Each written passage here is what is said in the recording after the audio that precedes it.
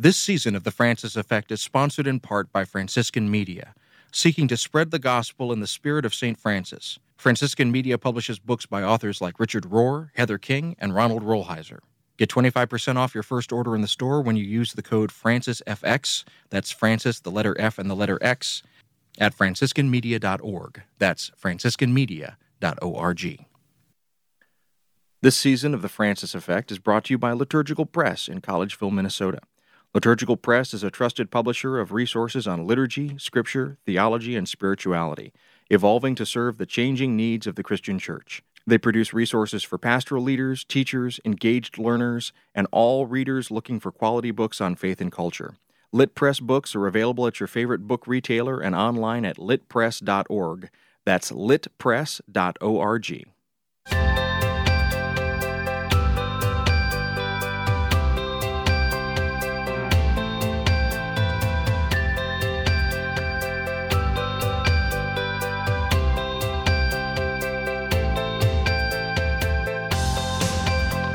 Hello, and welcome to the Francis Effect Podcast. This episode is for late January 2019, a new year. My name is David Dalt, and I host a radio show called Things Not Seen about culture and faith. I'm here with my friend Dan Horan. He's a Franciscan friar of Holy Name Province in New York, and he's an assistant professor of systematic theology and spirituality at Catholic Theological Union in Chicago. Every couple of weeks, we get together to bring you commentary on current events from a perspective informed by our Catholic faith. Dan, as always, it's great to see you. Welcome. Great to be with you, David. Happy New Year. Thank you.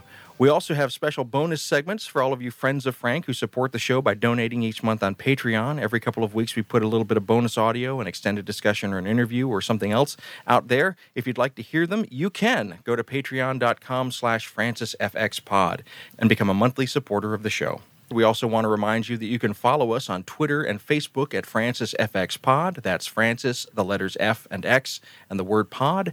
And if you want to send us a question or comment, you can always talk to Frank by emailing franciseffectpod@gmail.com. That's effect spelled the English way, EFFECT.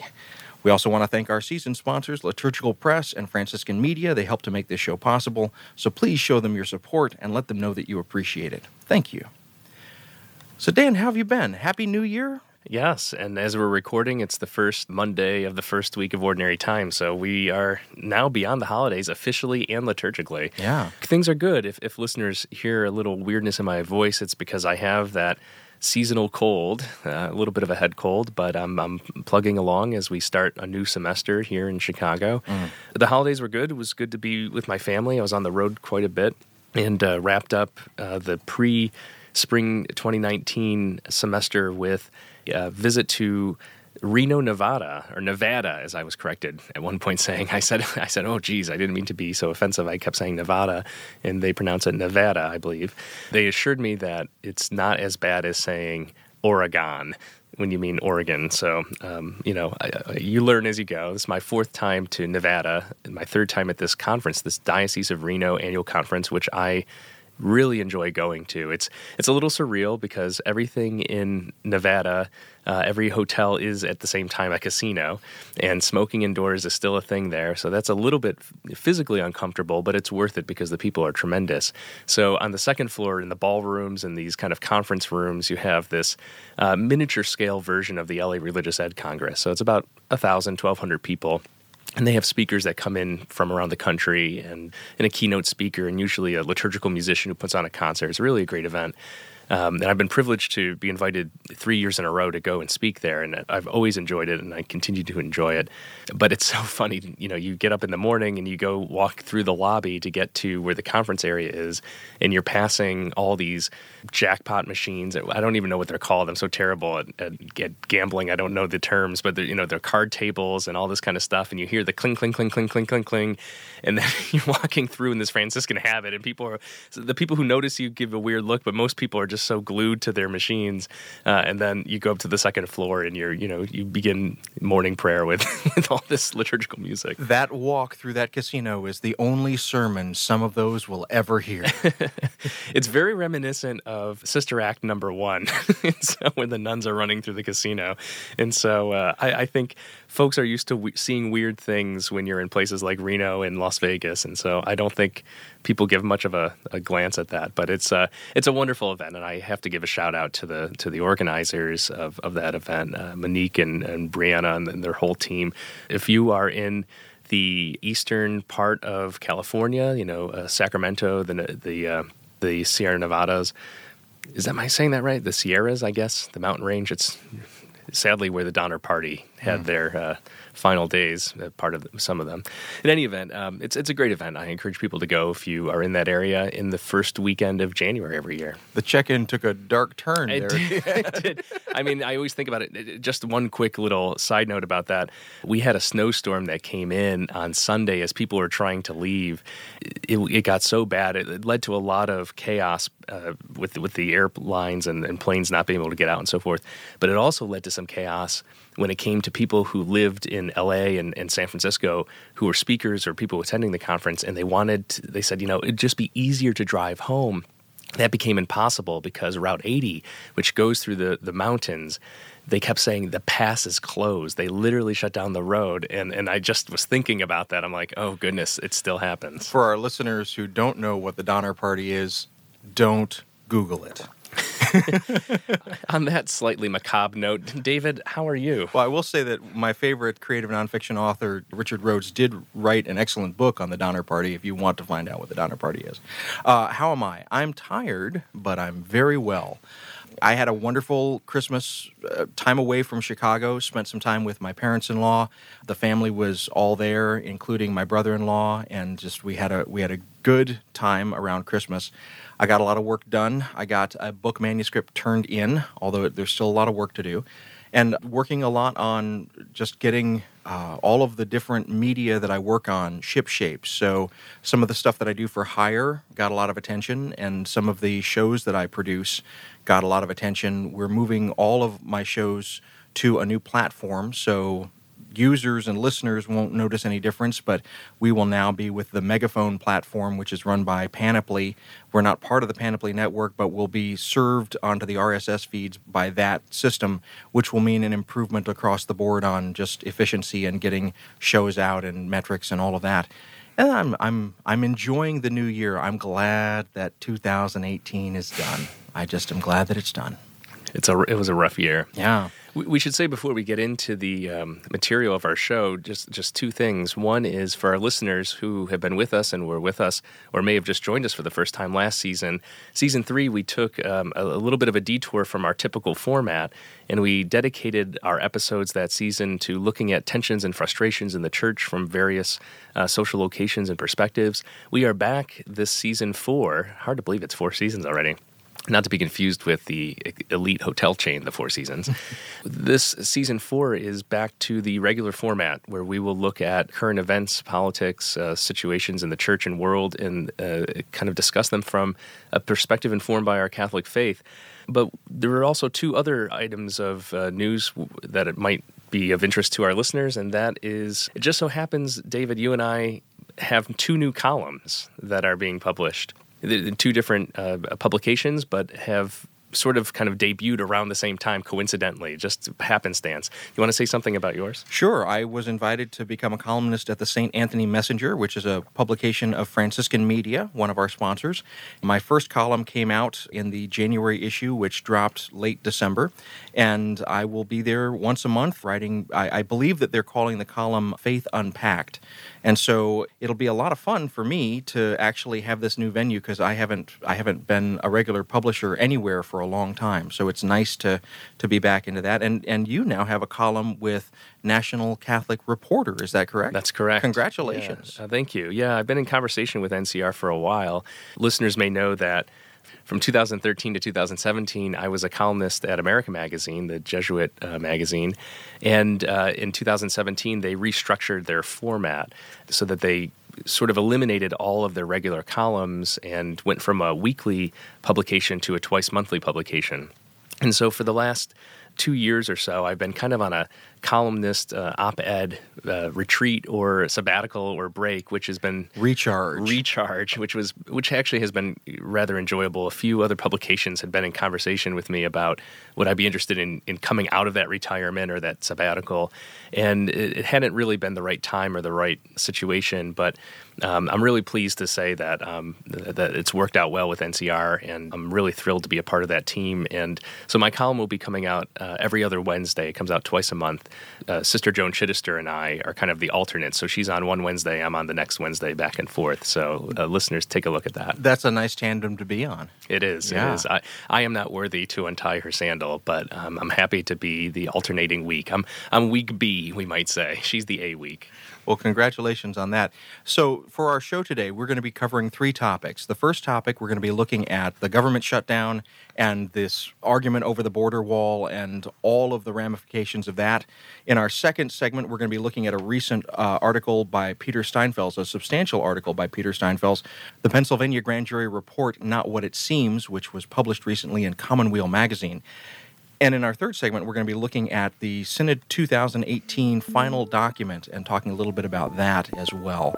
So we will be back in just a moment, and thank you for being with us. This is The Francis Effect. Hello, this is David, outside the podcast realm for the moment, just talking to you in advertising land. If you're enjoying the conversation that we're having, I want to make sure that you're aware that I do another show as well called Things Not Seen, Conversations about Culture and Faith.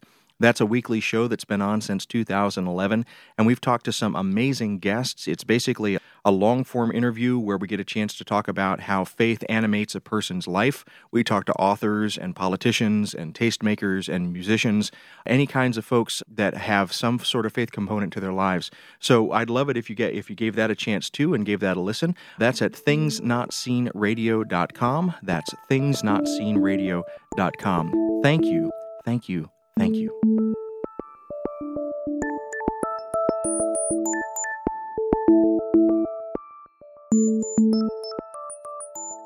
Hello and welcome back to The Francis Effect. I'm David Dalt. I'm here with my friend Dan Horan. Every couple of weeks we get together and discuss issues and topics through a lens informed by our shared Catholic faith. In our first segment today, we're going to be talking about just the mess that is happening right now with our government and the fact that we are now, as we tape this, we are in the longest shutdown in America's history. I hesitate to even call it a tactic. It is something that happens all too frequently in our current political climate where there is no governance. There's only the possibility of stalemate and each side locking in their horns and an inability to find any sort of way forward. Now, I hesitate, you notice I'm hesitating to use the word compromise because in previous shutdowns, there was the possibility of negotiation. In this particular case, we have a clear history where there were reasonable compromises brought to the table from the Democratic Party, and it went through. There was a unanimous vote in the Senate, which included the Republicans supporting a proposal which was brought to the president, and then the president broke his word and refused to sign the bill, leading to the government shutdown right before Christmas. Families are suffering. People are unsure what this means.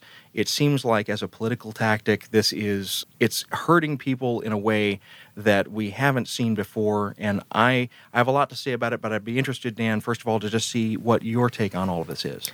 Yeah, I think that's a pretty good kind of overview just to get us going. I think it's worth stepping back a little bit, too, and looking at how we got to this situation. Why is this going on? And you've alluded to that a little bit.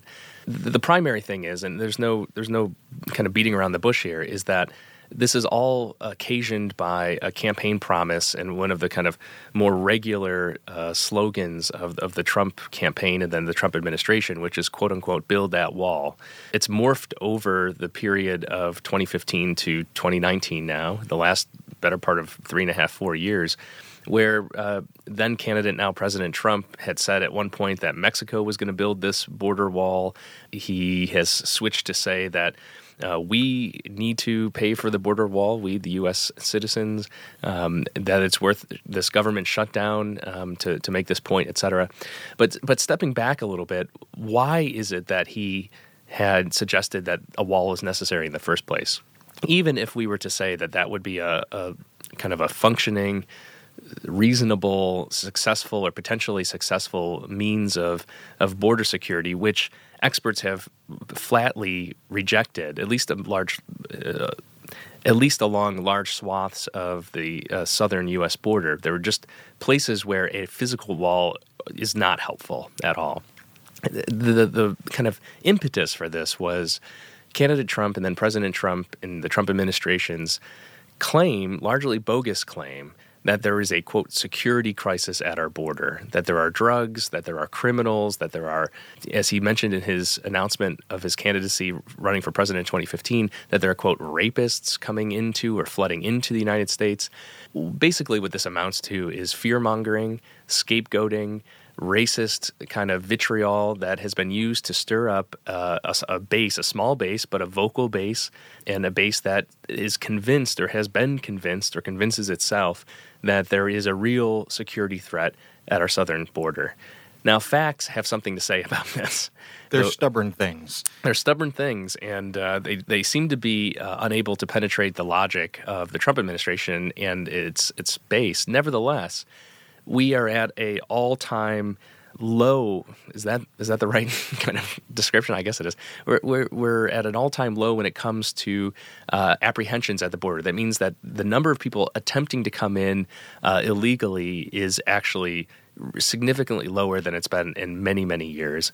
We don't see, for instance, the threat that Mexicans or that Central Americans are coming over the border and bringing drugs around the border illegally. That's simply not true. The president, in his 10-minute public address last week, made reference to things like fentanyl. The majority, in fact, the huge majority of fentanyl comes to the United States from China and is delivered through regular kind of legal shipment means. It's true that drugs like crystal meth come from, the southern border, comes through the southern border, but it comes smuggled through legitimate means. So that's through cars, that's through persons who are passing through normal legal border procedures. And so the idea that there is a security crisis is a total myth. Now, what there really is at our southern border, and this is of great import for Catholics and for Christians and for all people of goodwill, is a genuine humanitarian crisis. And I think it's worthwhile to highlight two aspects of this humanitarian crisis that don't get emphasized enough. One is, why are these women and children and men coming to our southern border? The answer is the humanitarian crises in their own homes, their own communities, their own home nations. And that's violence, that's gang-related, that's political instability, that's Civil War-related matters. And that's a humanitarian crisis in and of itself. And then, David and I have talked about this a lot on this podcast in previous seasons about the responsibility we have for the destabilization of the Central American, South American, and Mexican context. But we don't have to rehearse that right now, but we could get into it. The second aspect of this humanitarian crisis is a direct result of these inhumane policies that the Trump administration has put into place at the border. And so here we can think of the child separation policy. Here we can think of the fact that those genuinely seeking asylum or some kind of refugee status have been forbidden from approaching the normal legal means, so that they're kind of in queue or camped up in Mexico right now and are not able to access the internationally recognized procedures for applying for asylum. These sorts of things are manufactured. They were not in existence 2 years ago, 3 years ago, and they've been exacerbated by the racist and xenophobic policies and fear-mongering that this current administration has been promoting. Well, and I mean, you just gave us a grand overview of this. It's very useful to think about that history. There's a longer history also of government shutdowns, so let's now look back to that. This morning, as I was preparing to come into the studio, NPR trotted out Newt Gingrich, who, and I just want to say to NPR and to any responsible journalistic outlet, stop doing that. If you have a situation where someone has burned down a house, you don't want to go and get the perspective of the arsonist. Stop. Well, stop. and you're making reference to the shutdown in the 90s. The 90s, yes. I just want to say Newt Gingrich, who helped to engineer the kind of shutdown, where shutdown was really first used as a political tactic in my lifetime and in my memory. If you have someone who does something like that, who creates chaos for the sake of making political hay, and in my analogy, who burns down the house, you don't go and interview another arsonist to get their perspective. And so I just think that responsible news outlets should stop giving airtime to sociopaths. I think that... We're starting 2019 with no gloves on. But let's look at what a shutdown actually does. Yeah. Among other things, a shutdown in this particular case stopped TSA and the Border Patrol from getting funding. Right. So if we actually have a concern, and the Coast Guard as well, so if we actually have a concern about the things that President Trump talked about in his 9-minute address recently, it seems to be counterintuitive to defund all of those things at the time that you say that there's a crisis. It's almost as if you're manufacturing the crisis in order to make political hay out of it. Oh, it is. It's the tail that wags the dog in this case. It is interesting, too, and for our listeners who may not be as familiar with what we mean by shutdown, what we're talking about here is that the Congress has to pass at least what are called continuing resolutions to keep the government funded. So this is a typical budgetary process. And, oftentimes when there's not a political kind of hot potato at stake, this is a regular kind of run-of-the-mill thing. It's passed like any law. So, you can watch Schoolhouse Rock and learn how a bill is passed, but the Congress, passes these continuing resolution bills, and the president signs them as a matter of form. And what happened just a few weeks ago, as David made reference to earlier, is that a continuing resolution bill was passed in the House, and the Senate passed it 100-0 unanimously. That's Republican and Democratic senators passed it. And it went to President Trump, and he was about to sign it, and then a couple very right-wing pundits, including Laura Ingraham and Ann Coulter and others, started accusing Donald Trump of being weak and failing to fulfill his campaign promises of building a wall, and to basically encourage him to use his veto power as a bludgeon to force the Congress to pass or to give him the money that was needed to build this wall, something now being bantied about $5.7 billion or something like that. So this was totally unnecessary. It wasn't out of rancor that was occurring in the House or in the Senate.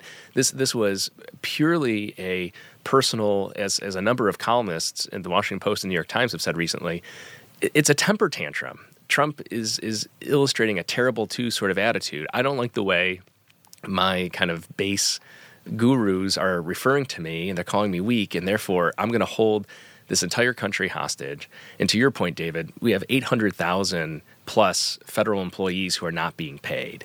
There are real consequences, and there are ancillary consequences as well.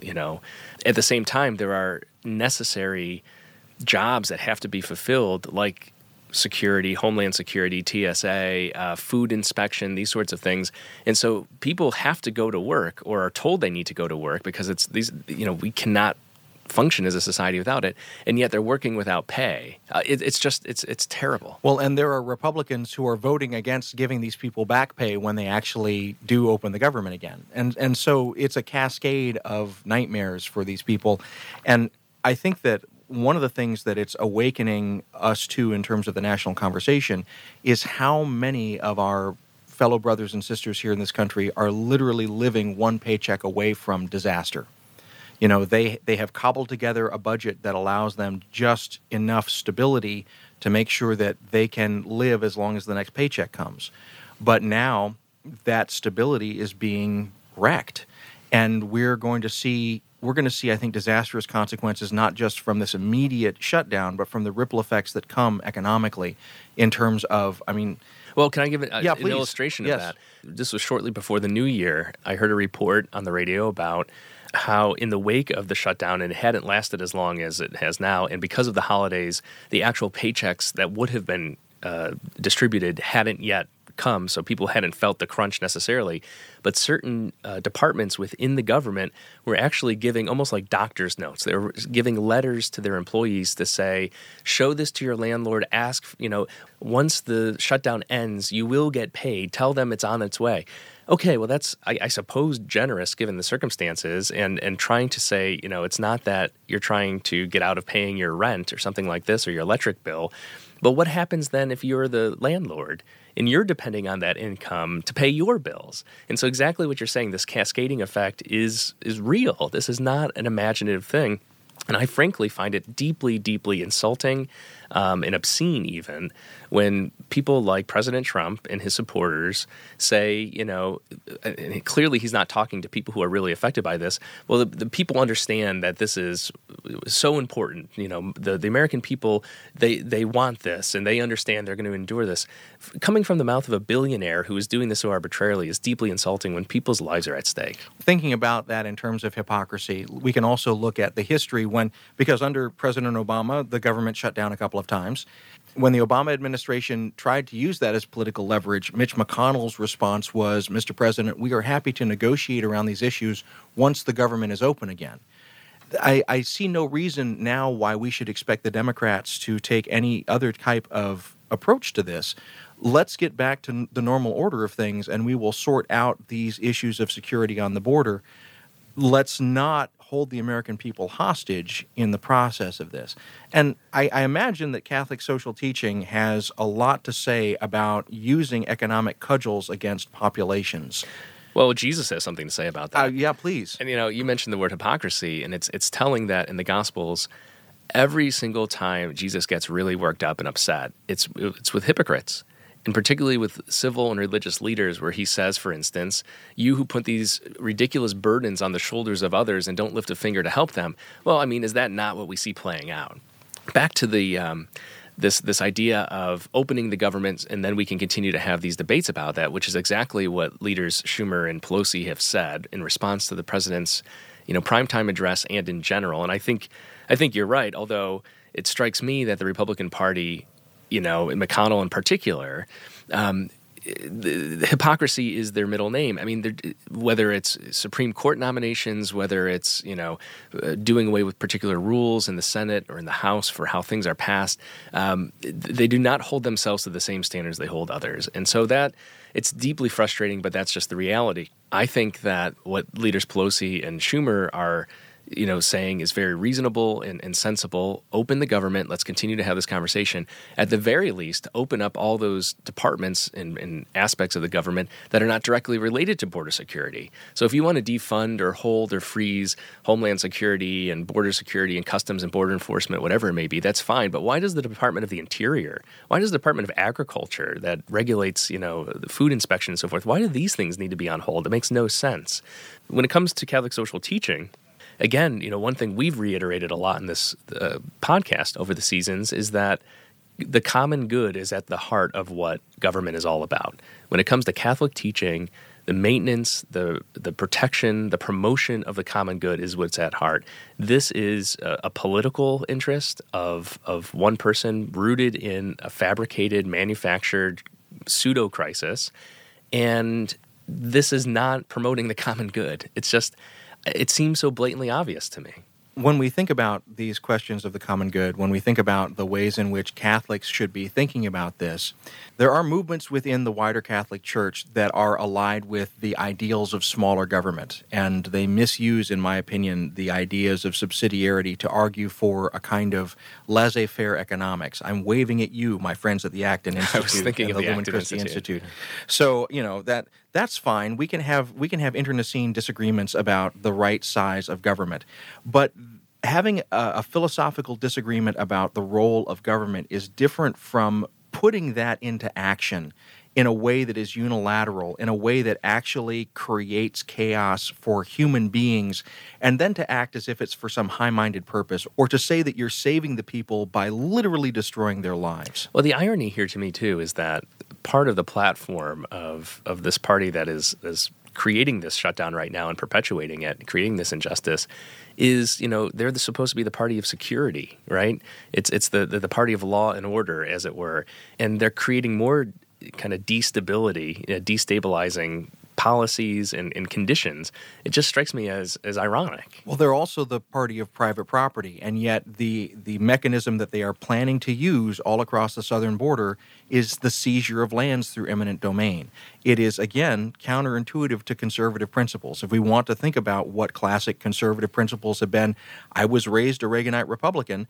I understand the logic of saying small government means that people get to flourish and they get the chance to enjoy the fruits of their labor and they get the chance to enjoy their property without being molested by the government.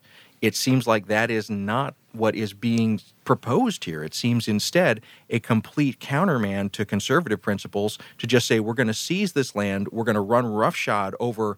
I was hearing an NPR report over the weekend of there are religious sites along the border which now are going to have walls run through them, or they're going to have and I'm talking about Christian religious sites. So if we're concerned about religious land use and we're concerned about religious free expression, which the Republican administrations have often said at the state and national level that they are, this again is running counter to that claim that we're going to support religious land use, we're going to support religious free expression. Instead, this one unilateral desire for a wall is becoming literally the idol that is pushing everything else aside. It's Moloch for our particular generation.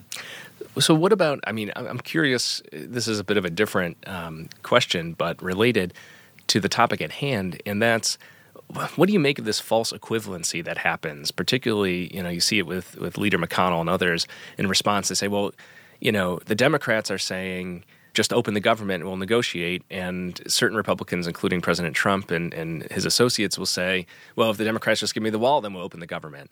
And so they're trying to kind of place the blame on the Democratic Party.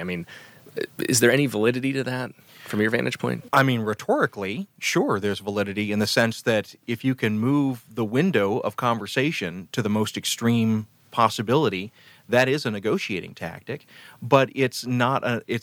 Negotiation starts with the principle of what we call good faith.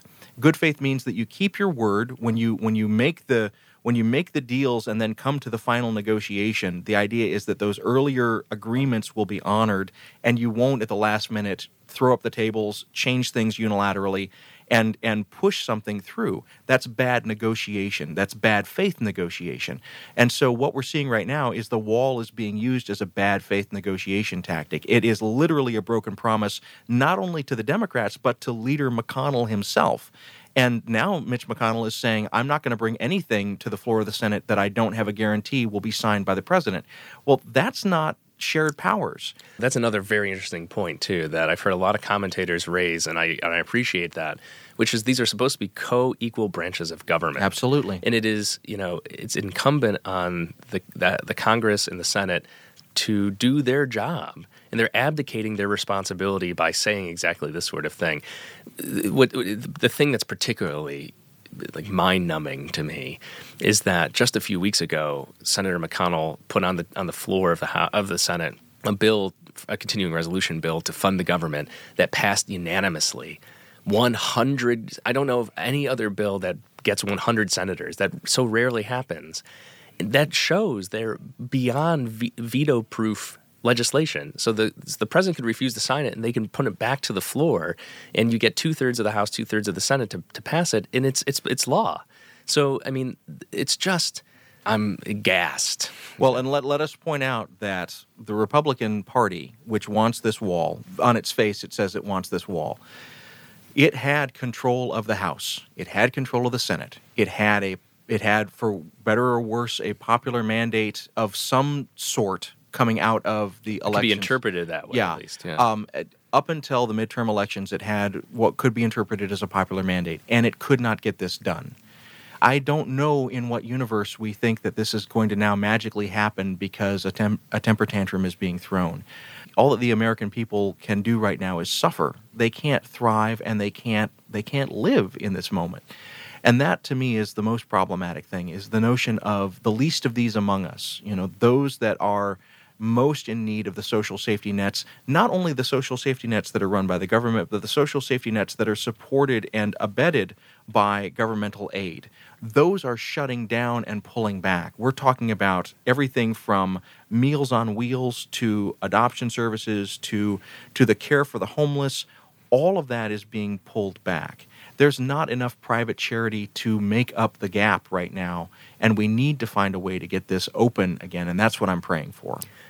One last thing on this note before we take our break, it's worth going back to not only does this affect the U.S. kind of population more broadly, but it affects our neighbors to the south who are suffering and who are struggling and who are seeking a better life. This is the story of Lazarus and the rich man at the door, and that door is our southern border. So, if you identify as a Catholic Christian, a person of goodwill, it's worth going back and taking a look at that gospel parable, because it does not turn out well for those of us who are on the other side of that wall and or door. I think that's probably a good place to leave it. You're listening to The Francis Effect. We'll be back in a moment.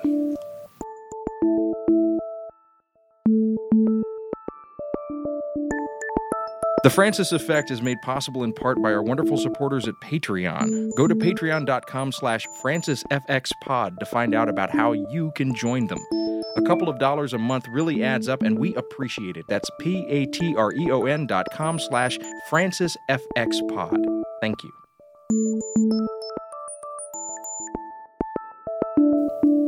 Welcome back to The Francis Effect. I'm Dan Horan. I'm here with David Dault. Every couple of weeks, we get together to reflect on current events and talk about them from a perspective informed by our Catholic faith.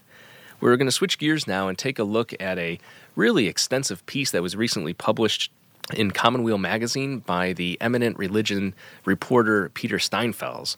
For a number of years, he was the senior religion reporter at the New York Times, and for a period of time was also the editor of Commonweal magazine itself. Out of his retirement, he has surfaced to do an incredibly insightful and thorough investigative report of the Pennsylvania Grand Jury Report that was released in August 2018. A lot of people are familiar with the kind of bullet points of that report, or at least they think they do, and I think that's one of the points that Steinfels makes here. The key sort of takeaway, if we had to kind of synthesize what this whole report says, is that very few of those who were reporting as journalists and writing stories and commenting on the grand jury report actually read the 1,000-plus pages of the report itself. And what Peter Steinfels does is go through page by page, case by case, instance by instance, diocese by diocese, what the grand jury report presents, and offers some stunning results. So, David, tell us about this. Well, I want to be very particular about what Steinfels is doing and what he's not doing, because I think that there's some confusion about that in the pushback. The confusion around Steinfels is indicative of the confusion around this report generally.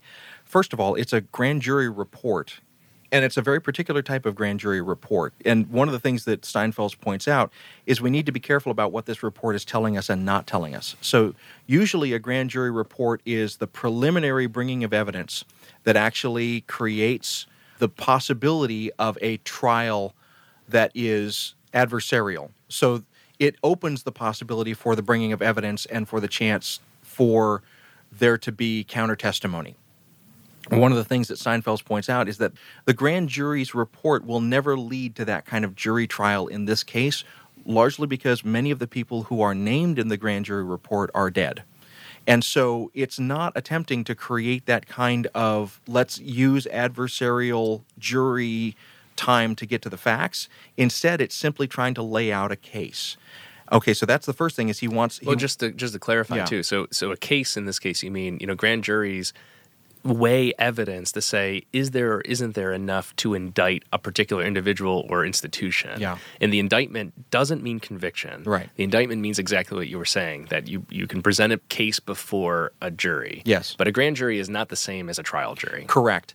And we're dealing with 70 years, 7 decades of data.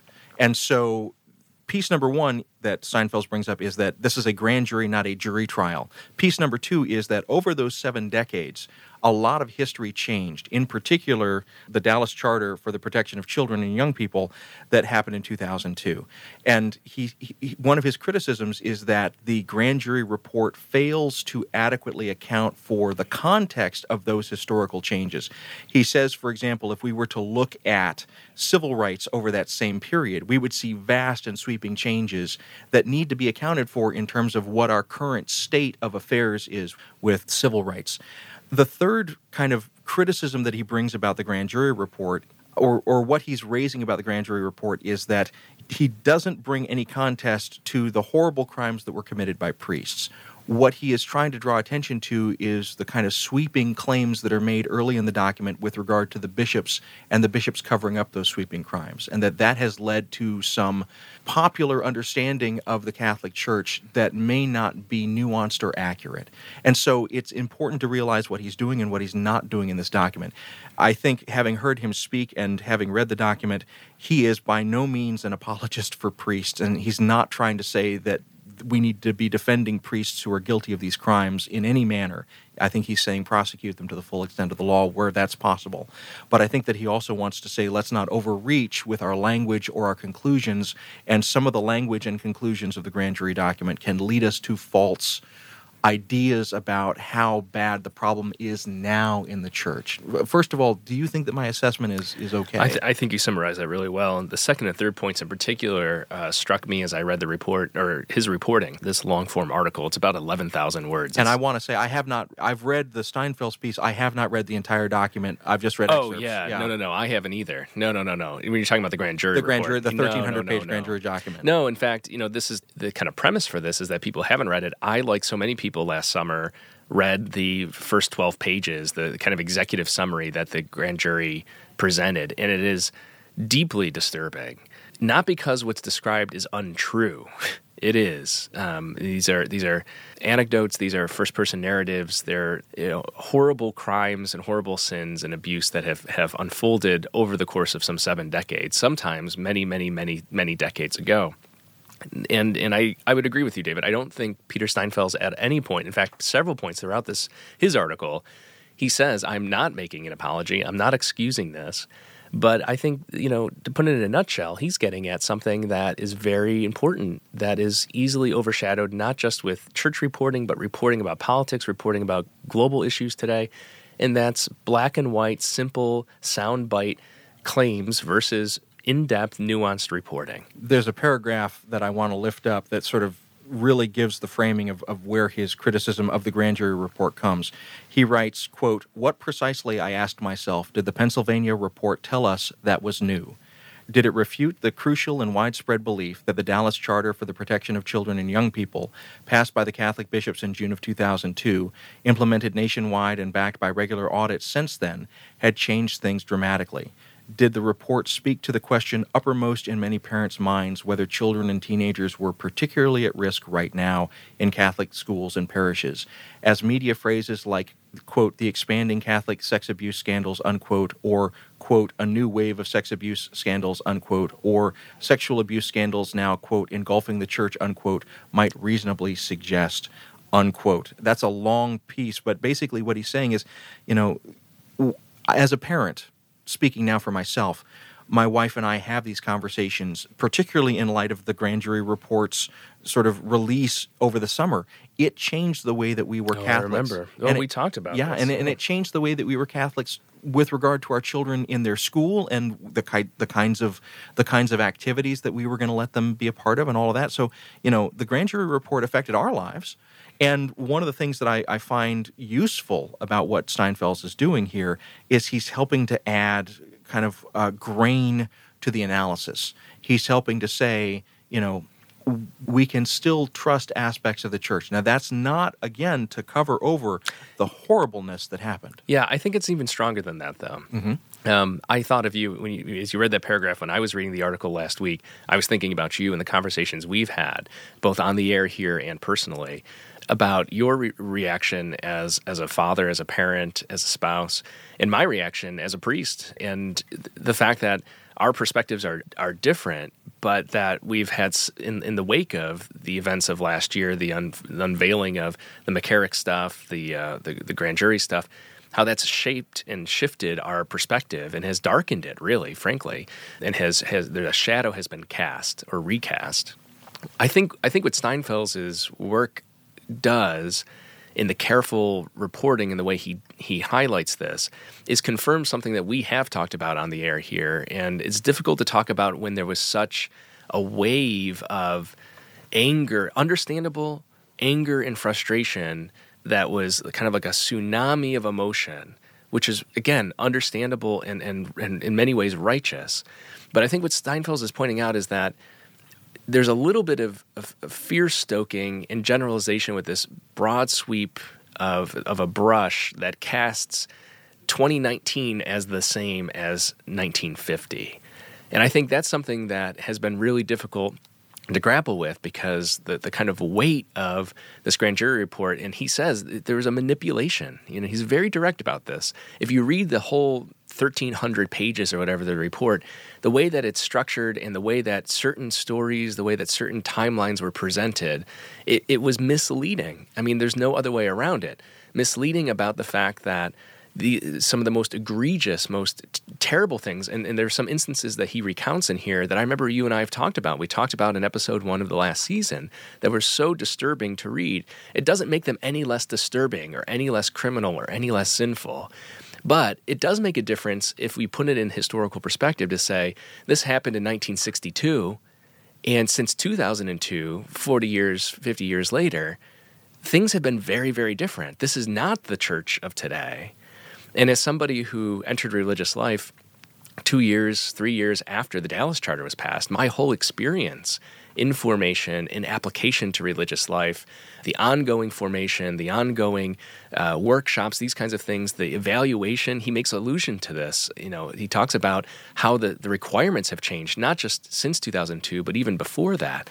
And it's not to say that something, one-off situations won't happen today. It happens, but I think one of the things that I take away from this reporting, which I know firsthand or anecdotally, but that he does the hard work of looking at the actual case and evidence and arguments that the grand jury presents itself, is that it's actually now, among the clergy population, the likelihood of this kind of abuse is actually far less likely than you would find in, let's say, medicine, the practice of medicine, or in schools, or, families where that happens most often. And again, I'm not making an apology for, abuse and cover-up.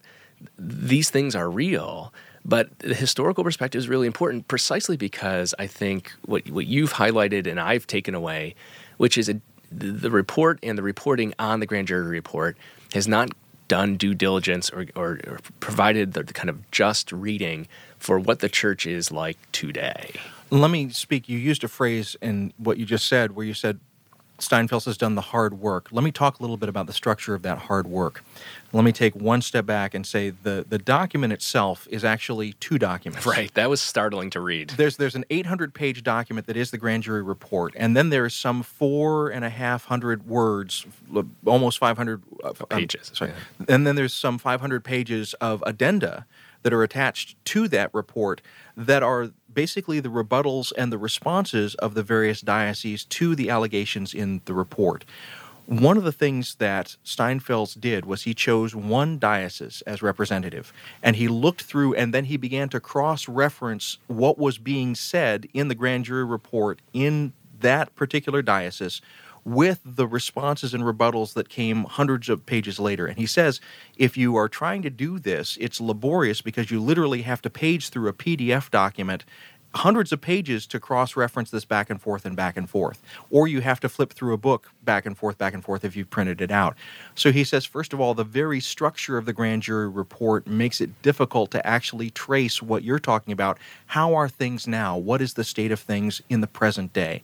And so that was one of his main methods of criticism, or one of his main methods of analysis, was to do what he took to be a representative sample, and then to check it against other dioceses to see if this was an outlier or whether this was actually consonant with what was happening with other dioceses. He's not a statistician, he's not a mathematician, but he is a reporter trying to do his best to deal with a copious amount of information in a way that is humanly understandable. And so you can have criticisms of this method. He didn't look at every diocese. Let me just comment on that. He did and he didn't. Yeah. In this article, he uses the Diocese of Erie and gives a very clear rationale about why that's kind of an illustration. It's an example. But then afterwards he says, well, is this is this diocese kind of, emblematic, or is it an exception? And he says, no, actually, and then he gives some examples of the Diocese of Altoona and the Diocese of this. So he does, I think the work was done, but, he could only present so much as a case study. And I want to talk about that case study because I found that very, very insightful. And like you rightly point out, it's hard work. Those of us who are scholars who do research, it's time consuming, and journalists who do this kind of hard work, it's incredibly time consuming and laborious. But there were interesting things about this that the grand jury report, the executive report, and the articles and coverage of that report last summer does not address. One thing is this historical timeline. We're talking about 4 different bishops in different periods of multiple decades and how they handled things differently according to their times. And that doesn't get taken into consideration. One example is one of the emeritus bishops of Erie, Bishop Donald Troutman, is still alive. And so he was able to interview him, and he was able to respond to some of these accusations in the grand jury report or characterizations. And one thing you see is, and Steinfels is very nuanced about this. He says it's not that Troutman did everything perfectly in the 2000s and in the 90s, but he did do things in accord with the best practices of the time, and in some ways he kind of exceeded that. And one example he gives was that the Diocese of Erie, on 2 occasions, did something that seems to fly in the face of the kind of soundbite of the grand jury report or the Attorney General's characterization. One is that they hired a Pittsburgh law firm to do an independent analysis and had access to all the employees of the diocese, all the priests, all their files, to go through over many, many decades to make sure that there were no credibly accused ministers who were in ministry, that everything was being handled well. That was something they did on their own initiative. It wasn't occasioned by a lawsuit. It wasn't occasioned by the Attorney General of Pennsylvania. It was something they did on their own. So that says something. Another thing is that there were instances where the diocese referred cases to the prosecutor in the county. This was something that they did, again, on their own, which flies in the face of the allegations of the grand jury summary that says, and the Attorney General, that says that the bishops writ large in the various dioceses, the 6 dioceses in Pennsylvania, methodically hid these sorts of things and did all they could to cover this stuff up. That's just simply not true. Steinfels is saying, let's take a look at this. That's simply not true. And then after the Dallas Charter in 2002, they invited the Erie County District Attorney to come in and do an audit of their files and everything else too. Again, this was not occasioned by a subpoena or something else. This was all something that was done, again, it wasn't on the front page of the newspaper. People didn't know about it. But Steinfels' point was the Attorney General and the grand jury should have known about this. This evidence should have been introduced, and it was, but it was added as addenda that nobody ever read. It was not taken into consideration in the narrative. Now, all of that is important, and I think one thing that I want to make sure our listeners are aware of is that both, as you've just said, we both have a personal stake in this from our various perspectives in the Catholic Church, and I think that now, in the last part of this segment, we should turn to some of the criticisms that have just begun to emerge from Steinfels' reporting. And I'm going to talk about 2 types of criticism. One I'm going to dismiss quickly, and the other I want to go into depth with you. The first is those who are trying to push back against Steinfels because it weakens their case against Pope Francis. And the current sex abuse crisis and the current iterations of the sex abuse crisis for some wings of the Catholic Church have been utilized as a way of trying to say Pope Francis is the locus of all the problem, and if we can just get rid of him, we will return to a golden age where none of this problem will happen. And there's cascades of that. I want to push that aside quickly because I think that that's largely a straw man. There is another pushback against this that has happened on social media, and that is from the people who have been victims of sexual abuse. And I think very rightly they have said, oh my goodness, why are we taking 12,000 words in Commonweal and giving the bishops yet another encomium? Why are we not taking 12,000 words and really reporting on the experiences of the trauma that the church has created? I think that that's a legitimate criticism and one that we need to dive into both here in our conversation, but also as a church. And I'd be interested in your thoughts about that. Yeah, I have a lot of thoughts about that. One of the talks I gave when I was in Reno last week was a theology on tap. I was invited to speak to young adults, and the theme was rebuild my church, faith and discipleship in the wake of crisis. And I shared, to listeners of the podcast, you heard in episode 1 of last season, season 3, a little bit about my own experience in relationship to the McCarrick revelations and the grand jury report, and my own sort of discernment and struggle and so forth as a person of faith and as a religious, as a priest. And we should say, rebuild my church is a phrase that's Franciscan. It was the charism that was given by divine grace to St. Francis. It was as the narratives go, it was what Francis heard Jesus speaking from the crucifix to him. The full kind of quote is, "Francis, rebuild my church, for you see it's falling into ruin." And so I use that opportunity to talk about my own experience, my own kind of discernment and struggles, my own frustration and anger with my brothers who are priests, my brothers who are bishops, the deep pain that I've witnessed and seen, the people of God. I mean, it's complicated. I know there are friars in my own community, for instance, not my local community, but in the Franciscan order here in the United States, who themselves are victims of clergy sex abuse and yet entered religious life. They aren't abusers themselves, but this is a very difficult thing. On the one hand, they're being cast, in this sweeping claim that all bishops and priests are somehow bad or should be viewed skeptically, and yet they're also victim survivors. And so it's very, very complicated. And so one of the things that I did is I talked about my own experience. And the second thing that I talked about were 6 kind of takeaways, 6 things I think we need to think about in terms of theology and spirituality in ecclesiology. And one of the things, I only highlight one of them in light of what you were just saying, is that the church teaches, it's part of Catholic social teaching, but it's at the core, I think, of the scriptural narrative, both Old and New Testament, and that's God's preferential option for the poor. And I said that if God holds a preferential option for the poor and the church holds a preferential option for the poor, that means the poor, the outcast, the marginalized, the voiceless, the victim, the stranger, the alien. And I said that means we need to have a preferential option for the victim survivors of clergy abuse. And I believe very strongly about that. But it's not a zero-sum game. And I think that's a hard thing to say, and I'm sure we're going to get feedback, and people are going to say, it sounds like Father Dan is, defending the bishops, defending the priests. I am 100% not. 100% not. But I also realize that our starting point, I agree with the pushback, the starting point has to be victim survivors. And I'm not Pollyannish about this, but I think we're moving in a direction where that is becoming more the case.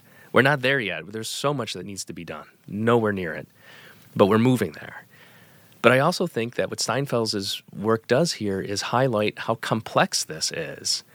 And we need to hold that tension. I don't know how else to describe that other than to say this is important work that he's done, and he's probably going to get a lot of grief for it. But secular and religious journalists have all kind of come out in support that what he did was good reporting. This is good journalism. It's you can't impugn it. And so I don't know. I resist very much this critique that 11,000 words in Commonweal, this long form piece on the real nuanced and complicated reality of the grand jury report. It's misrepresentations. I think there's justice that needs to be done in terms of people like Bishop Troutman, like people who have been, maligned. I think there needs to be some accounting for the fact that there has been too broad a brushstroke that has put the whole church and everybody in it into one sort of category. At the same time, that needs to come second to hearing the experiences, the stories, being present to, being silent in the face of the great trauma and suffering and pain, and learning how we together work to make sure this never happens again. And I think one of the takeaways, not to just belabor this, but one of the takeaways that Steinfels' reporting does, and that he says, look, the evidence is in the grand jury report if you read it, is that not just since 2002, but at various points, this has gotten better. And where we are right now is nowhere near the caricature that most people have walking away from the popular reporting on the grand jury report. If we think about Catholic canon law, Canon 210 reminds us that the baptized have the right to their dignity and their good name, and they also have the right to due process. And what I see this as is, we're at the very beginning of the due process for the victims and for the perpetrators, and that this is an important step. The Steinfels report is an important step in getting the nuance of that due process out. The grand jury report, like any grand jury report, initiates a process of inquiry. This is now evidence gathering and the kind of testimony and counter-testimony that's important to drawing a conclusion that's part of any due process. And so I think we need to remain prayerful throughout this, particularly, as you said, praying for the victim survivors, but also praying for the leadership of the church, because it is a time when, if we hope that the church survives, and I hope that it does, we need a lot more light and a lot more honesty, a lot more transparency, but also a willingness to listen to things that make us uncomfortable and to live in the reality that this is very complex. It's complex, but, people who have been victim survivors, who are victim survivors, I want them to know, too, that they have every right. Speak your truth. Yes. Tell your story as you feel comfortable. And to my brother clergy, to my fellow ministers, lay and religious, diocesan and so forth, it's our responsibility to hear that. And in the cases where there are crimes and allegations and stuff, and to report it. I mean, I think that's, as somebody who has, again, been a member of religious life, since 2002, that's just the way we were raised, to put it in kind of familial terms. And so it's a no-brainer to us. And I want our listeners to hear that too, that I can speak for those of my generation and others too. I don't mean to make this a generational divide. Please come forward. We'll, of course, be addressing this again and again as the season goes on, and as new information comes out, we'll be bringing it up. But in the meantime, for now, this might be a good place to leave the conversation. You're listening to The Francis Effect. I'm David Dault. I'm here with Dan Horan. We'll be back in just a moment.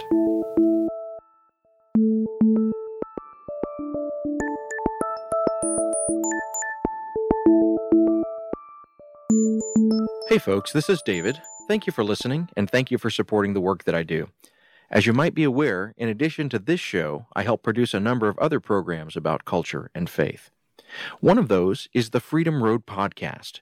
It's hosted by Lisa Sharon Harper. She's a frontlines, on-the-ground activist and advocate for issues of justice and peace. Each month, she gathers a group of leaders together to talk about progressive issues from a faith perspective. I record and produce the show, and every month I come away from the conversations deeply moved and having learned a ton about our world and the struggles for justice. I'd love for you to listen. You can find the Freedom Road Podcast on Apple Podcasts, Google Play, and Spotify, as well as at their website, freedomroad.us. That's freedomroad.us.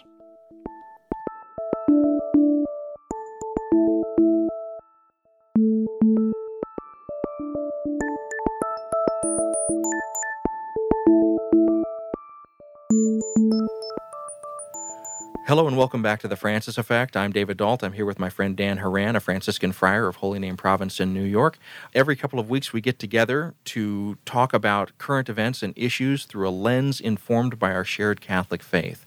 Now, Dan, I don't know as much about the synod that just happened, the 2018 synod, as I should. We've talked to some people who have been involved in it. We've talked about it a couple times on the show. But just recently, the synod has released its final document in English translation. I haven't had a chance to read the whole thing. I know that you have. Why don't you give us a little overview about what it is, and maybe also, as we begin the conversation, what you thought was good and what you found frustrating? Yeah, I'd be happy to. Just for further background, for those who aren't familiar, in October, basically the whole month of October 2018, bishops from around the world and certain invited delegates and observers were in Rome to meet to talk about the theme of young people, discernment, and vocation. And a Synod of Bishops is a regular gathering of worldwide representative bishops. So it's bishops from around the globe. Usually have a couple from this continent, a couple from that continent.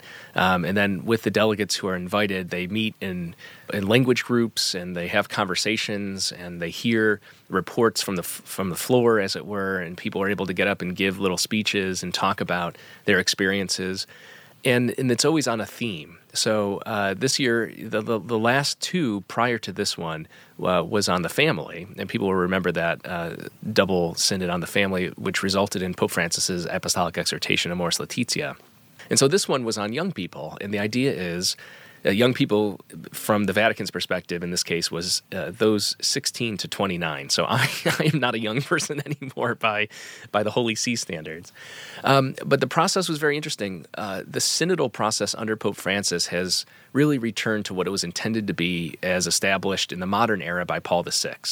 And that is it's supposed to be an opportunity, a forum for genuine conversation, for information to be presented. And so at Pope Francis, and I should say contrast this to what it had been under John Paul II and Benedict XVI, which had been kind of a rubber stamping of a perspective that had already been established. So there would be a working paper at the beginning of the synod called an Instrumentum Laboris.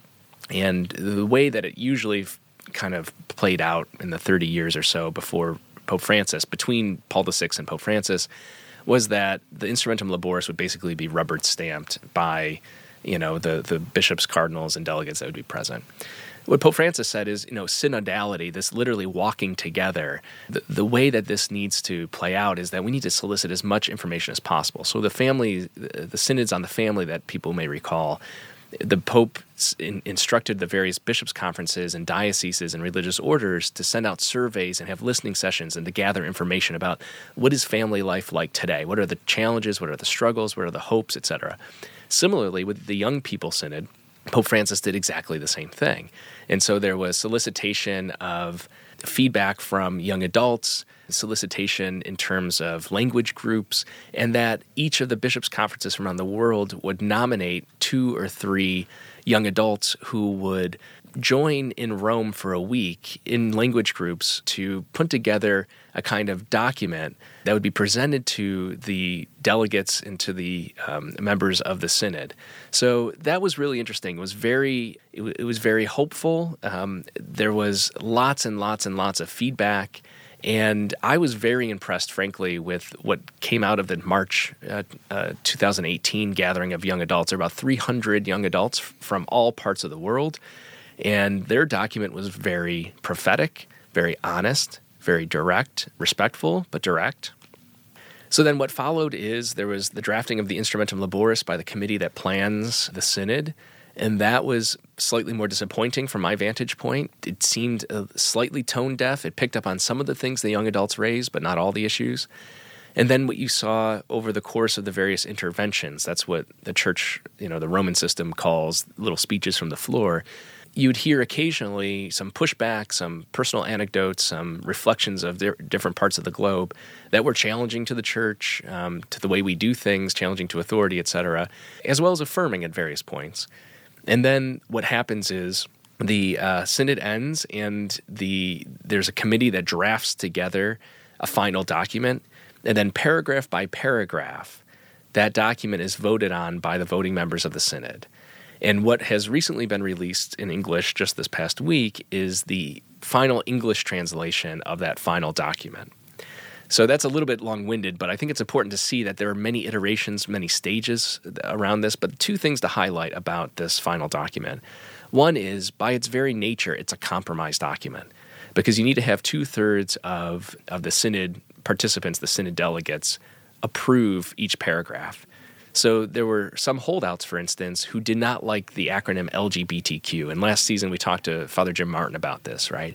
And that includes one of our own U.S. bishops, Charles Chaput of Philadelphia, Archbishop Chaput. So you get, when you have, several hundred people voting and you need 2/3 vote, it's going to be a compromise document. We need to keep that in mind. The second thing, and this is very curious, this document was not just recently released. It was released in all the modern languages except for English within a week or 2 of the close of the synod. But it was 2 months later that the English translation has been made available. And why is that? I don't know. That's the honest answer. I'm looking into that right now, as it were. We've been waiting for it. There was a sign some weeks ago that an English translation was posted briefly to the Vatican website and then taken down. I'm not interested in conspiracy theories. I don't think there's anything of that sort there. I will say it's one of the more poorly translated documents pertaining to the synod. So people who read it will realize it's not. I don't know if it was non-native English speakers that were involved. I don't know the origin story of this, and I am looking into it for another project. But I think that's worthwhile. So to your question, so that's the background. That's where this thing came from.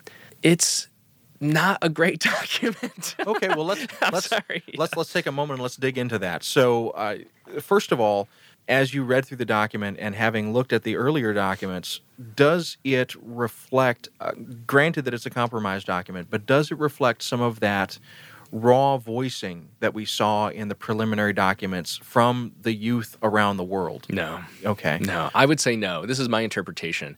I would say that it follows more closely both in its structure, its outline. It follows the pattern of the Instrumentum Laboris, which would be expected. But it departs notably from some of the key themes. It avoids some of the key themes that the young people raise. It does. Can you give us an example? Yeah, I'll give two examples. One is, I'll give three examples because I think they're the three most important. One is that the young people were very clear about what they called an authentic church, really kind of echoing the language of Pope Francis. And the implication there is that the church, as they see it, particularly church leaders, are inauthentic right now. That young people, millennials, and now the next generation Z, when we talk about 16 to 29-year-olds, their BS meters are very, very high and well-tuned. They are not interested in being, smoke and mirrored. They want honesty. They want directness. They want sincerity. There's too much kind of PR refinement around there, and they say, we don't want that in the church. They don't want to be focus grouped. They don't want to be focus grouped. They want an authentic relationship with Jesus. They want religious leaders, bishops, priests, religious, lay ministers. They mention lay ministers a lot as well, who are real, who acknowledge that they're not perfect. When they do screw up, when they make mistakes, that they acknowledge that, ask forgiveness, and that they offer forgiveness. So it's very Franciscan in the Pope Francis way in that regard. That doesn't really come across in the same tenor in the final document, nor really in the Instrumentum Laboris. The second thing that comes up a lot in the young people's document that was given to Pope Francis on March 25th of 2018 is a focus on a clarification and a real kind of, I would call it a real kind of examination of conscience on the part of the church about the role of women in the church and in society. And the young people, sometimes you hear, and I experience this as I travel around the world and have the opportunity to speak to people in different churches and in different communities, different countries. Sometimes I'll get pushback that things like the role of women in church and society, well, that's really an American thing. That's a Western concern. That's not a concern for the people of Uganda or the people of Sri Lanka or something like this. And what's very clear from the young people's document is that there were only 3 Americans there out of 300 plus.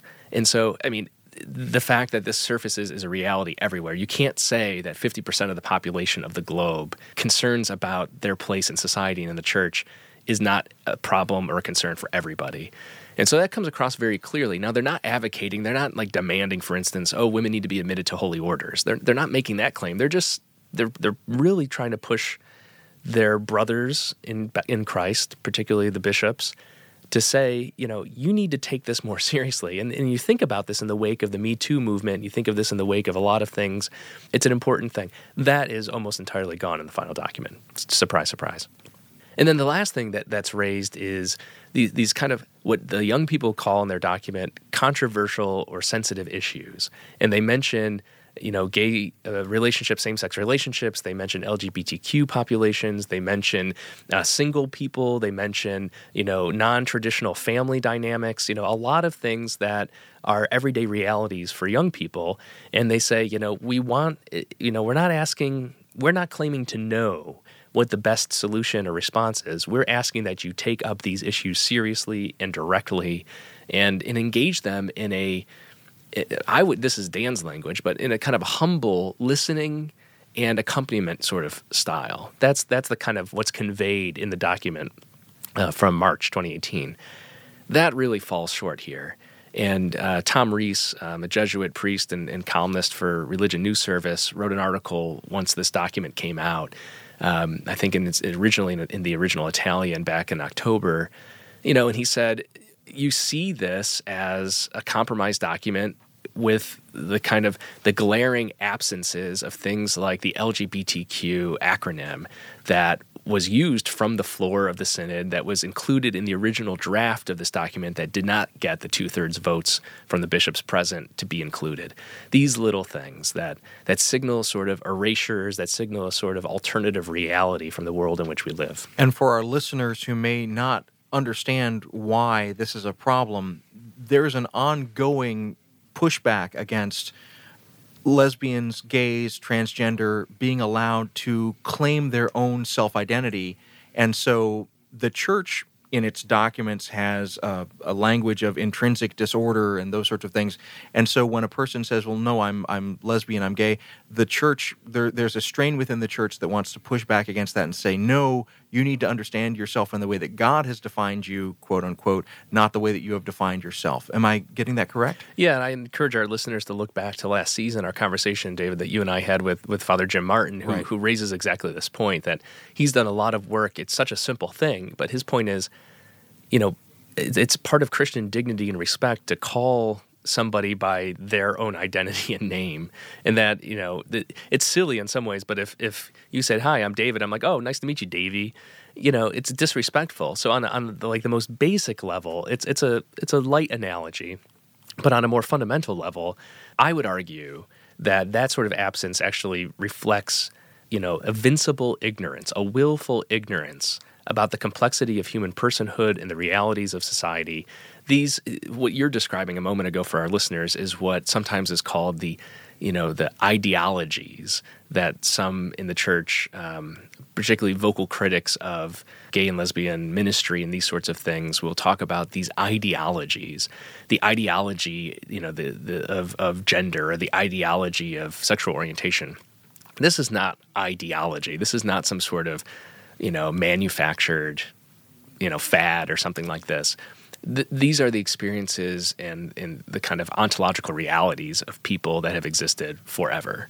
Whether it's been visible or not is another question, and how people respond to these realities and complexities in society is another thing. Well, and to that point, even if they have been invisible in the past, the history of this synod is that the young people were intentionally making them visible in their commentary and in their documents, and that visibility has been systematically expunged. And there's a real, I don't know if irony, I think there is an irony in this, but it's a frustration from my vantage point, where one of the things that came across very clearly in the young people's document in 2018 was they said, we do not want to be told to wait. We do not want to be told that we are the future church. We are fully baptized. We are ready now. And I shared this with some young people at a Theology on Tap, in recent months. And I said, how many of you had gone to college, you went to a Catholic university, or you went to a state school, but went to an active Newman Center? Who did the planning of the liturgy? Who did all the ministries? Who was engaged in all that? And it was them. I said, and how many of you returned home, or you moved to your new place of work, and you went to the local parish down the street, and just it was dead? There was no welcome. If you wanted to get involved in the music ministry or get involved in something else, you kind of had to wait in line or do it the way they've always done it. So this is what the young people of the world are saying. They're acknowledging what Lumen Gentium says, that all the baptized are called to holiness. It's what Pope Francis reiterates in his exhortation in April, Rejoice and Be Glad, where he says, we're all called to sanctity. We all have this common vocation through baptism. They're seeking to live that out. And they're being told to wait. They're being told, they're saying, you're asking us what we think and what our experiences are, and we're telling you. And one of the things we don't like is the patronizing and paternalism of church leadership. And what do we see in this final document from my perspective? Exactly that thing play out. They're not listening because the bishops, by vote, by majority, whatever, don't want to touch certain what they perceive as third rail subjects or topics. And so, they basically provide a milquetoast response. Now, I may be overly critical of this document. I'm sure some people will like it. Nobody who has any kind of functioning competency in the English language will appreciate its structure. It's not well translated again. But here's why it really matters, is that shortly before the synod convened, the third week in September of 2018, Pope Francis issued a papal bull. It's an official document that defined new rules for how the Synod of Bishops was to unfold. It's a controversial document in its own regard, and it's also a hopeful document too. One of the hopeful things was it said you did not have to be ordained to be a voting member of the Synod. So it had been limited to bishops and priests, and the reason was that there were two superiors general of brother communities that were elected to the Synod. So Pope Francis opened that up. But interestingly enough, at the press conference where the cardinal who oversees the Synod was talking about this papal bull, the journalists asked the question, well, does this mean then that religious sisters and lay women and men who are there can vote? And he said, at this point, there's no change in that. So that's curious, right? And a little bit ostensibly misogynistic. But so that's a controversial element. Another thing, though, that he highlights in that document is that, especially under John Paul II, it had become kind of standard practice that after a synod of bishops, the Pope would issue an apostolic exhortation, some sort of document exercising ordinary magisterium to articulate or summarize the teaching that has kind of surfaced or been reiterated in the synod discussions itself. And Pope Francis says in this papal bull, maybe we don't always need to do that. And that maybe what could happen is that the final document of the Synod, voted on by the members of the Synod, could be essentially kind of stamped by the Holy Father, by the Bishop of Rome, and kind of added into the magisterial teaching of the Church that way, that there wouldn't need to be another document. That's why I think it's important to highlight some of the what I would perceive to be inadequacies or insufficiencies of this final document. And it's my personal opinion that Pope Francis should write an apostolic exhortation in which some of these things that had fallen to the wayside get reintroduced. So, for instance, the LGBTQ acronym thing, Pope Francis himself has not, in a way that has shocked a lot of people, he's very comfortable saying the word gay to talk about gay people. I think it would be very striking for young people to read a document that was about them and written for them, that takes them at their word and takes them at their level and experience, meets them where they are. Do you think Pope Francis is in a position or of a mind to do something like that? Could you imagine that happening? Oh, yeah. He has up until now done that. The Joy of the Gospel was the post-synodal exhortation on the synod that actually Benedict XVI called on the new evangelization. Amoris Laetitia was the post-synodal exhortation on the two synods on the family. He very much can still do that. It's curious whether or not he'll use this occasion to kind of put into practice what was highlighted in that papal bull from September 2018. It's my personal view that he should write one, that I don't think this final document is sufficient. But that's my perspective. He might look at this and view it as satisfactory, and he has nothing more to say about it. That's okay too. But what's unique about the Bishop of Rome is that he has universal teaching and pastoral authority by virtue of being the Bishop of Rome. And so he's uniquely situated in a way that a synod of bishops and that local bishops' conferences and local bishops don't have that authority in the church.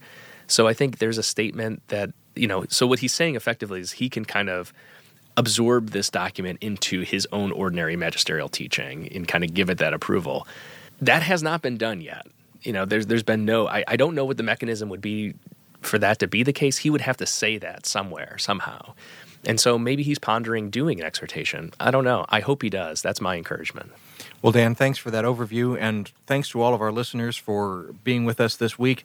We're glad to be back. It's a new season, Season 4. We'll be back with you in 2 weeks. Please know that we're so thankful to our Patreon supporters and to those who write to us, and also know that those who have written to us to let us know that you're sick or that you're working on behalf of those who are sick.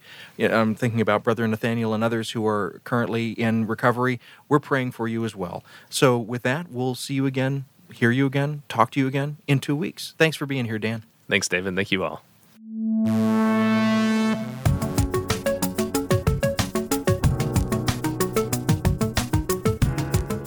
The Francis Effect Podcast is produced by Sandberg Media. We recorded the show at the William Adams Studios here in beautiful Hyde Park on the south side of Chicago, Illinois. The opinions expressed on this program are our own and do not reflect the position of any institutions with which we might be affiliated. We have production space courtesy of the Zygon Center for Religion and Science, part of the Lutheran School of Theology at Chicago. They're not responsible for the content of this program, but they're wonderful folks, and you should look them up at zygoncenter.org. That's ZYGON Center.org. We also want to give a shout out to our friends at Salt and Light Catholic Media Foundation. They're also not responsible for the content of this program, but they gave us their kind permission to use the name The Francis Effect, and we appreciate it. Check out their good work at saltandlighttv.org. We're supported by listeners like you. If you want to join us in this bold adventure, you can go to patreon.com/FrancisFXPod. Not only do you get the warm satisfaction of a virtuous deed well done, but you also get to unlock bonus content from our episodes. Again, that's patreon.com/FrancisFXPod. We appreciate it very much. You can also follow us on Twitter and Facebook at FrancisFXPod. That's Francis, the letters F and X, and the word pod. Likewise, our website is FrancisFXPod.com. And if you want to send us a question or comment, you can always talk to Frank by emailing FrancisEffectPod@gmail.com. That's effect spelled the English way, EFFECT. If you're here for the first time, welcome. We've got a bunch of episodes from 3 seasons you can check out, and thank you again for listening.